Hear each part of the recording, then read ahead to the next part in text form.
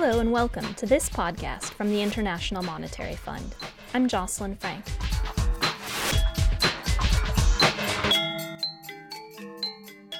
The shadow banking sector has surged in China over recent years. Shadow banks are not officially banks at all, but institutions outside of the banking system that loan money. The loans accounted for almost a third of the rise in lending last year. It's a sector which grew by over 50%, according to the Organization for Economic Cooperation and Development. Savers are attracted to the better returns offered by shadow banks, but those higher returns are only possible because loans are made to riskier clients. The continued growth of this largely unregulated sector has garnered headlines and prompted concerns about the threat to China's financial sector and the wider economy if these unregulated loans go belly up. In the June issue of Finance and Development magazine, economist David Dollar of the Brookings Institute writes about China's efforts to rein in its sometimes murky shadow banking sector.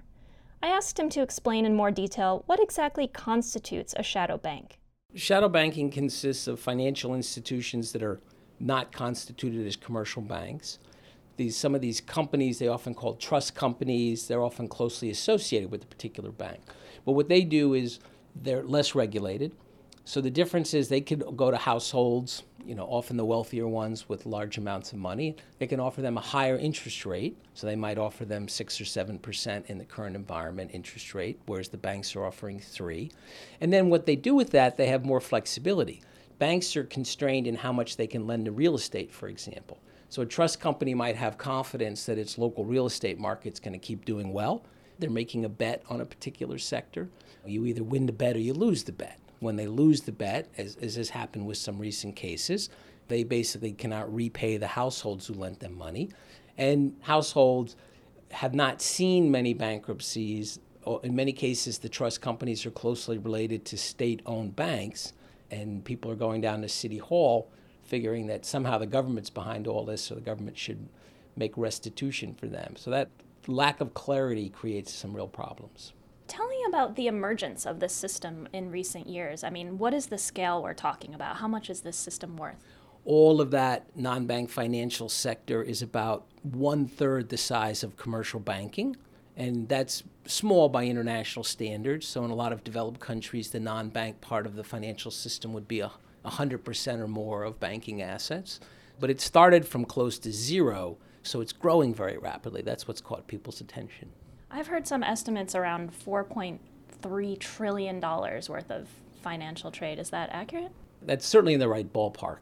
That's about half of China's GDP, and banking assets would be bigger than China's GDP. With government stepping in to sometimes bail out a company and sometimes not, what is the impact on investors? Are they still understanding what they're getting involved with? Very good question. I think the risks in the system are the kind of risks that are inherent in an unregulated financial sector. In the banking sector, when they take deposits from households, they have to put quite a bit of it in reserve. They are subject to a lot of regulation about how much of their lending can go to a particular sector, like real estate, or how much of their lending can go to a particular company. So this unregulated sector, by definition, avoids all of that. So it is riskier.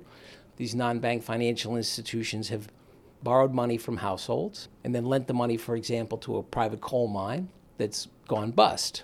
Households have been very unhappy with the few situations that have developed. Sometimes the firms that are selling these wealth management products are closely tied to the state commercial banks. So households feel that this is really all, mostly state-run, and that there's no reason why they should lose their money. And definitely in some cases the government stepped in and bailed out what are essentially private companies to prevent households from losing money. Recently, they've definitely allowed some losses to occur, so they're trying to walk a fine line. They would like people to understand that this is an unregulated sector where you can lose money, but they also don't want to have financial panic and they don't want to have too many angry households. But in China, a lot of these decisions are made at the local government level. So you definitely have some local governments choosing to bail out even private companies that are in trouble because they're worried about the impact on their local economy, or there may be a close connection between the private firm and the government. I respect that they are facing a difficult situation. Is shadow banking unique to China? No, definitely not. Shadow banking was at the heart of the U.S. financial crisis. One part of that was the so-called subprime lending, but we know it ended up working out very badly. Obviously had a serious housing bubble followed by collapse. So you find shadow banking systems in all advanced economies and increasingly in emerging markets. They tend to be larger in the advanced economies where we have a deliberate philosophy of having a regulated banking system and then a less regulated or unregulated non-banking sector. Considering that, would you say that there is a place for shadow banking in China's future? Oh, absolutely. I think so far, I think allowing it to develop was smart. Now, trying to contain it so it doesn't grow too quickly and become destabilizing, I think that would also be smart. They've talked about introducing deposit insurance in the banking sector this year. That would be a big step forward because that would be a very clear statement that these types of deposits up to a certain limit are guaranteed and everything else is risky. So it's been a positive development, but for it to really play its role, it should be stimulating the ongoing reform of financial regulation. What is the risk to China if these reforms don't take hold, if the government merely suggests them but doesn't enforce them? Yeah, so one aspect of this development of the non-bank financial system is the banking sector continues to give a lot of credit to what we might call more traditional clients, to the private sector, in some cases to household real estate developers. But you have to keep an eye on the overall amount of credit. And China's gone through a period where the overall amount of credit created has been very high. It's stimulated a lot of investment. But now the worry is that there's excess capacity building up. Too many houses being built in third and fourth tier cities. Local governments have gone crazy in some places with new airports and metros and things that are hard to justify given the size of the city. Manufacturing capacities continue to grow. So I think the real worry for people would be you have this credit binge and this big explosion of investment, but that inevitably runs out of steam. There's inevitably a hangover when you've discovered that you've built excess capacity in a lot of different sectors, and so investment then would tend to drop very sharply. But it's such a big part of your economy, that would definitely have a large macroeconomic effect. It's not a good scenario for Chinese people. It's not a good scenario for the rest of the world.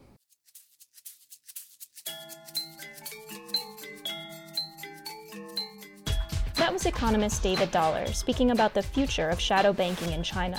Mr. Dollar is a senior fellow at the John L. Thornton China Center at the Brookings Institute in Washington, D.C. To hear additional podcasts from the IMF, go to www.soundcloud.com/IMF-podcasts.